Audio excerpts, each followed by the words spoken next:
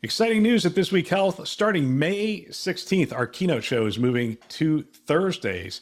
Catch every episode weekly on our This Week Health conference channel. Don't miss conversations with top health system leaders designed to transform healthcare one connection at a time. Subscribe to This Week Health conference and stay updated every Thursday. Today in Health IT, remote work works, right? That's what we're going to take a look at. My name is Bill Russell. I'm a former CIO for a 16-hospital system and creator of This Week Health, a set of channels and events dedicated to transform healthcare one connection at a time. We want to thank our show sponsors who are investing in developing the next generation of health leaders: SureTest, Artisight, Parlance, Certify Health, Notable, and ServiceNow. Check them out at thisweekhealth.com/today. Three quick things. Check out our new site, thisweekhealth.com/news. One place for your health IT news. Second thing, Alex's Lemonade Stand. We put our goal in for this year to raise another $100,000 for Alex's Lemonade Stand. Love to have you be a part of it. Hit our website, top right-hand column. You're going to see a logo for the Lemonade Stand. Click on that to give today. Finally, share this podcast with a friend or colleague. Use it as a foundation for daily or weekly discussions on the topics that are relevant to you and the industry. Great way to mentor. They can subscribe wherever you listen to podcasts. All right, we're going to take a look at an article. And that article is about WebMD. WebMD's parent company goes nuclear on return to office in an uncanny leaked video. We need you ready and present, and we need it now. This was an article that was sent in by one of our curators for our news site, and I found it interesting. So I'm going to read a couple excerpts from it, and then we're going to talk about remote work a little bit. It's Friday, so it's a little bit of a rambling day. Whatever's top of mind. All right, earlier this week, Internet Brands, the parent company of WebMD, and a bunch of other companies shared an unusual and discomforting video announcing its plans to formally order workers back to the office and mocking those who haven't done of their own accord. The internet video was erroneously shared publicly on the company's Vimeo page, according to Vice's Maxwell Strachan. Since the Vice write-up, the video garnered some online jeering, and Internet Brands amended the video to include an opening disclaimer. Wow, this video has gotten a lot of attention, it reads. Our return to office policy is a hybrid one. We've been rolling it out, this hybrid policies, over a year. As to comments, criticism on the tone and style, yeah, corporate videos are corporate videos. It then included a shrug emoji. Regardless, we strongly believe that we are better together. The message concludes before launching into the montage of scenes from Internet Brands offices in California, considered one of the most remote work-friendly states. Who knew? Let's see. WebMD's video runs about 2 minutes and features a smattering of Internet Brands senior executives, most prominently longtime CEO Bob Briscoe. That almost sounds like a comedy name for a CEO. Bob Briscoe, CEO. Rattling off the benefits of in-person work and admonishing the company holdouts. We aren't asking or negotiating at this point, Briscoe said. We're informing you of how we need to work together going forward. The video features at one point a stock image of a man ostensibly working at his laptop in his kitchen wearing a collared shirt and out-of-view boxers. Toward the end of the video, Lynn Takeshi, Internet Brands Senior Vice President of HR, tells viewers that their manager will be in touch shortly about how this will be implemented and tracked. While many workers have returned to the company's LA office, too big of a group hasn't returned, said WebMD's CFO. We're getting more serious about getting everyone back into the office for the simple reason that we're better when we are together. We need you ready and present, and we need it now. Simone went on. We have been slow in getting back, and some people in some places, that's about to change. The video concludes with a familiar Google Meet login page and a memo saying that no one is on the call because everyone is in person now. Asked about WebMD's actual return to office playbook and how the video is meant to differentiate from its supposedly existing hybrid arrangement, a spokesperson told Fortune only that the company has had an evolving hybrid strategy in place for more than a year, which will continue in place going forward. Our executive teams feel strongly that both our company and our employees are more successful when they can collaborate in person, the spokesperson said. The tone of the video was an intentional decision to keep the topic light and somewhat ironic in the context of knowing very well that the return to office issue can be emotionally charged. That is an understatement.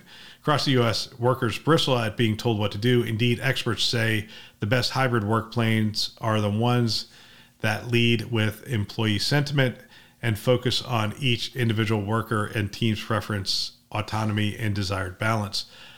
Our company review site blind WebMD employees likened the Vimeo to a hostage video. This is like when the teachers scolded the class for misbehaving. One commentator said, "If I worked here and was on the fence about leaving, that video alone would motivate me to start sending out resumes." Given the broad unpopularity of return to office mandates that don't consider employee choice or input, it's unlikely that WebMD's workers caught the lightness or the irony. And it said the story originated from Fortune.com.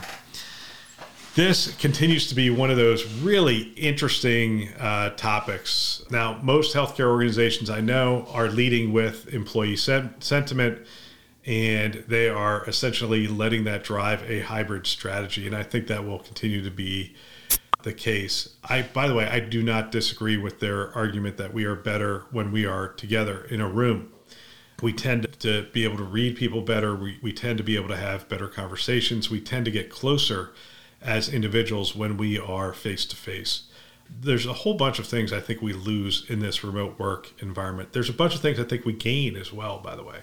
That level of autonomy is fantastic. The ability to shut everything off and actually get some work done, I think, is also fantastic.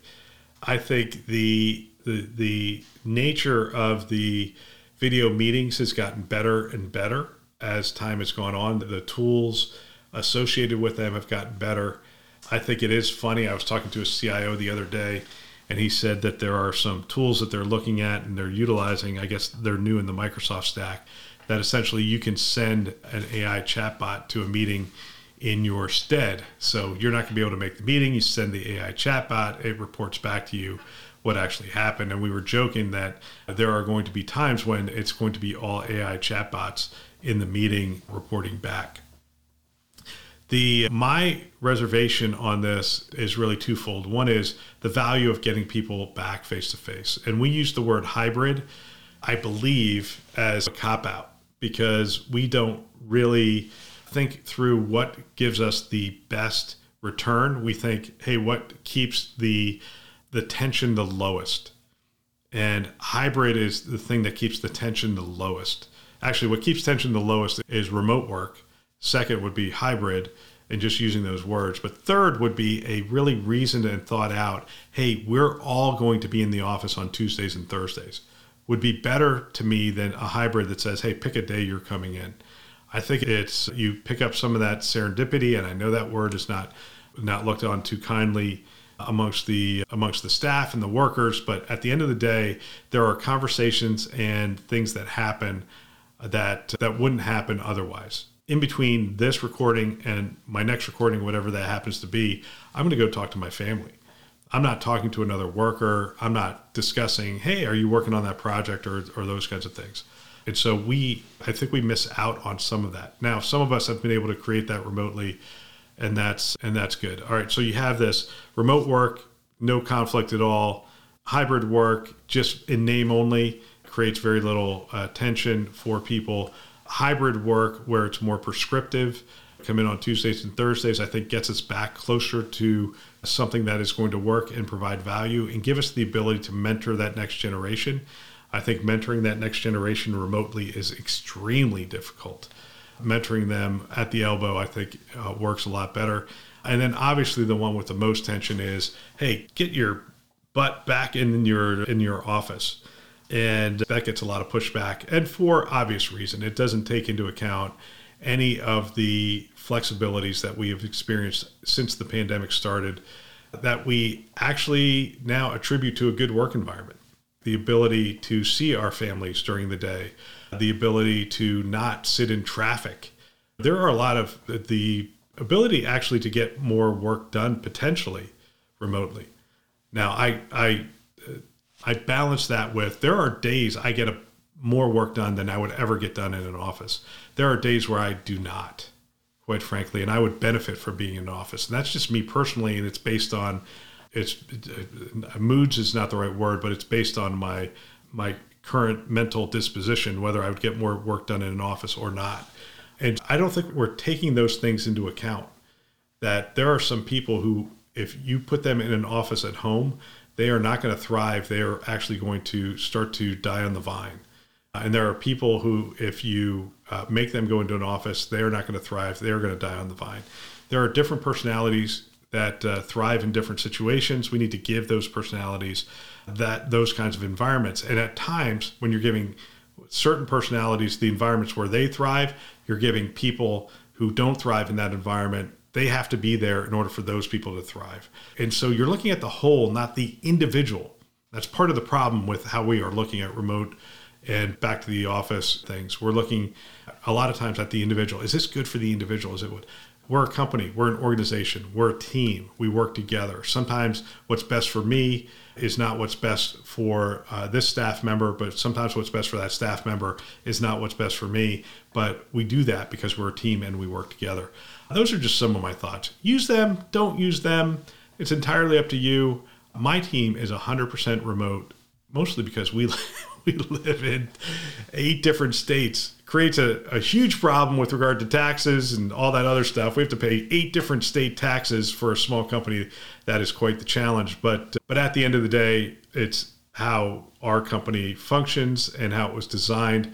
We do a lot of things. We have an onboarding process that's 2 weeks long to make sure that we help people to get up to speed as quickly as they possibly can. We have daily stand-ups. We have a weekly staff meeting where everybody can come together and hear what's going on, get a vision from me as the leader, and hear from each other as what's important, what's going on. We also have some personal time baked into our meetings as well. Yeah, and so I think it's important, whatever environment you come up with, to maintain the things that made you successful or will make you successful. And so we've identified those things. We make sure that they are a part of our culture moving forward. And we're constantly evaluating if the things we decided to do last year are still serving its purpose. And we just went through this big process and we added a meeting and cut some out. So interesting path forward. All right, that's all for today. That's enough rambling for Friday. Don't forget to share this podcast with a friend or colleague. Keep the conversations going. Agree with me, disagree with me. Just want to get the conversation going. We want to thank our channel sponsors who are investing in our mission to develop the next generation of health leaders: SureTest, Artisight, Parlance, Certify Health, Notable, and ServiceNow. Check them out at thisweekhealth.com/today. Thanks for listening. That's all for now.